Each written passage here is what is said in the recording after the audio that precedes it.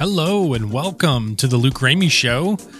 You know, we have been doing Single Parent Week this week, and I've been talking about what that means and what that looks like in a few different ways. And today, yesterday we talked about routines, and I hope you got a chance to check that out. I kind of shared my morning routine. I've got so much more to talk about in routines, but I'm not going to do that today. We just don't have time this week. And really, as I was planning out this week, writing down what I wanted to speak to this week, I wrote down the topic for today, and then I crossed it out. And then I wrote it down again, and I said, this is something we have to talk about. And then I crossed it out again. And I didn't want to talk about this one. I think the big thing is that I feel well enough adjusted in it that I don't want to think about it because it might mess it up all over again for myself. You know, having to think about it and putting myself through that again and processing it again might cause me to kind of fall back in it. This was an area that terrorized me the first couple of years after my divorce. I've settled on the fact, if it is that huge of an issue for me to talk about it, then I probably should talk about it. I want to discuss being a single parent during holidays, birthdays, special events, even anniversaries. This is a huge area for me because I'm a flag in the ground, create a tradition, always do it the same, recreate that which is special person. I like to do that. I memorialize things. I just do that. I always remember things from year to year. There's annual everythings for me.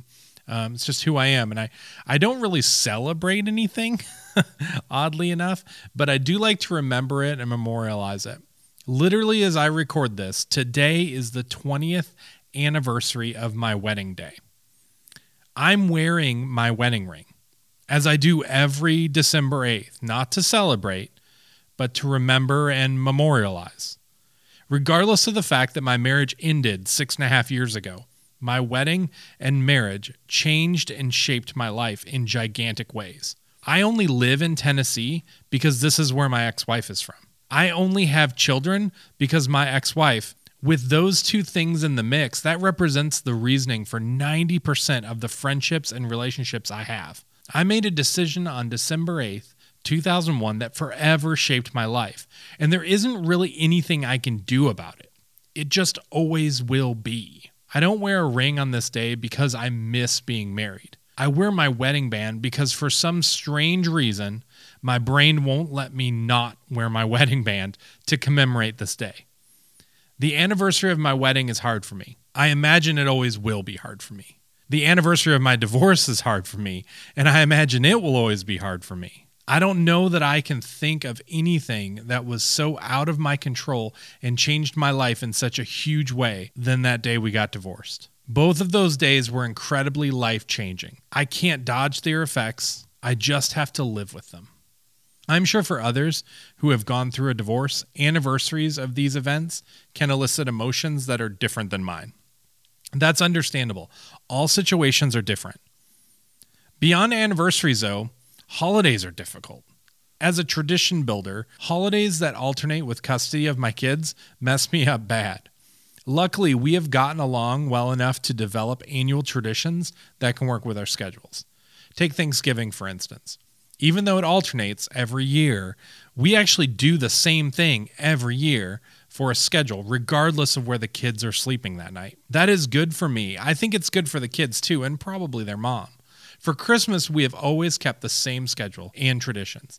They spend all of Christmas Eve with me, and then they spend all of Christmas Day with their mom. Let me say this, Christmas is difficult. I'm not sitting in a room crying, but I have no family around. And since my kids stay overnight with me every Christmas Eve, I literally always spend Christmas Day completely alone here in Cookeville, Tennessee.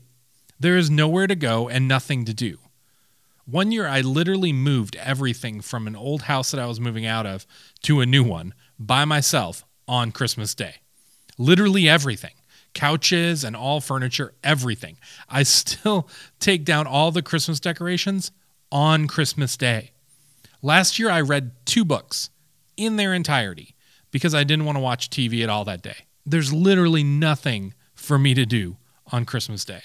Now that it has been some years of this, I do okay and operate. The first year, all I thought about was that I didn't have a wife on Christmas. That's all I thought about. Then the next two, I only focused on the truth that my kids were not with me on this special day. Those were terrible headspaces to be in when you're all alone and completely disconnected. Terrible. Although I still have those thoughts pretty much every year, they pass by a lot faster now.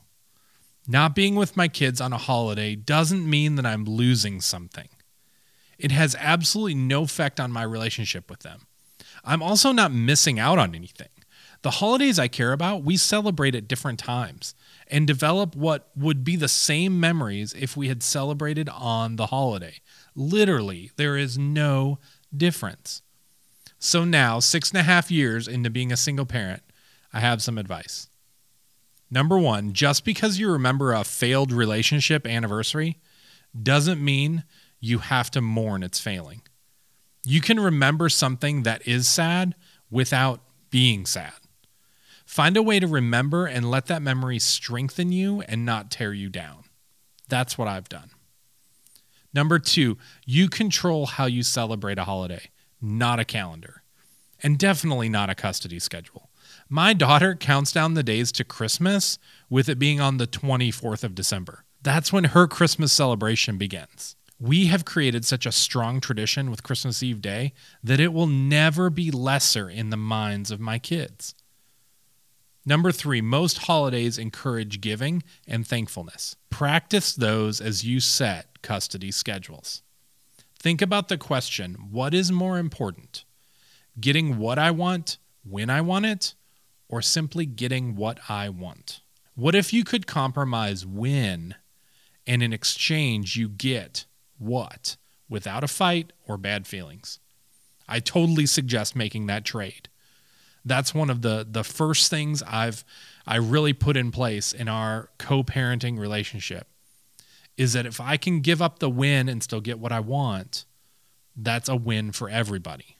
Number four, your kids don't care about the traditions you had as a child. They care about you. This one was a tough one to really stomach. And that's that your kids care way more about you than they care about any holiday tradition you had as a kid or that they have as a kid. They love you more. And it may not seem like that all the time, right? They may pitch a fit and complain and not be happy about something not going the way they want it to or whatever. They care about you more than they care about any of that. And over time, you will experience that. Your children aren't comparing their Christmas celebrations and then voting a parent off the island. Just remember that. It's not a competition for your kids. It might be a competition in your mind or in the mind of your ex-spouse or their parents or something like that. It might be a competition there, but in your kids' minds, it is not a competition. They're not voting for a winner. They're just trying to experience and celebrate a holiday. They don't know to be competitive unless you teach it to them. They are thoroughly and completely enjoying all of it. Let them do that. Now that I've shared with you a little bit about my story and some tips on what I do around holidays and special events and anniversaries of past relationships, as I've shared that with you, I want to say all dynamics are different, and I am not for a moment saying that your situation isn't unique and that you don't have real struggles.